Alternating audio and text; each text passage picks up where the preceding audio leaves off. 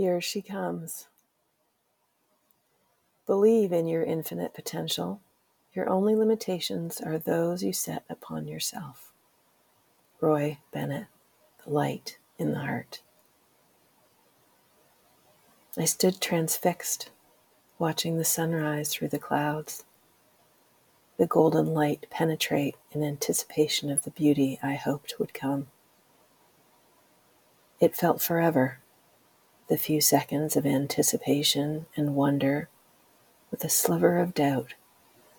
Would it actually come? And, of course, patience rewarded. A glow and warmth to fill body and soul. The frost layered over the ground didn't matter, because here she is to grace us with warmth, energy, and the glory that only she brings. Sunshine. An executive I'm working with has hired someone new to his team. He's hopeful, having vetted many candidates for the role. It's week 6, and there's been some amazing things, and a few small things that can seemingly be easily addressed with a direct, curious, and empathetic conversation. And yet, there's always the worry. Is what he sees as small and seen in the same way by that person easily addressed, or the thin edge of a bigger issue? I coach him in the skills of an effective conversation, and we talk about his intuition in the process of hiring and for any decision. How does he know, really know, when it's a definitive yes, no, or meh?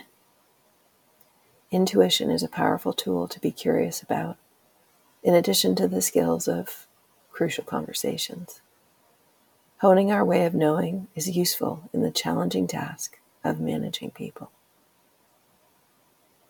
As I watch the sun crest through the break in the clouds and bring all its warmth, color, and beauty to our surroundings, I wonder how we all can have the same effect on those around us. The sun brings us energy and peace.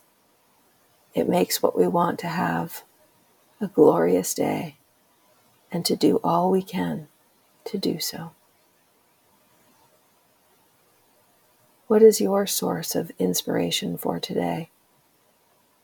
How might you honor it? Thanks for listening. I hope this was helpful. Please like, share, subscribe.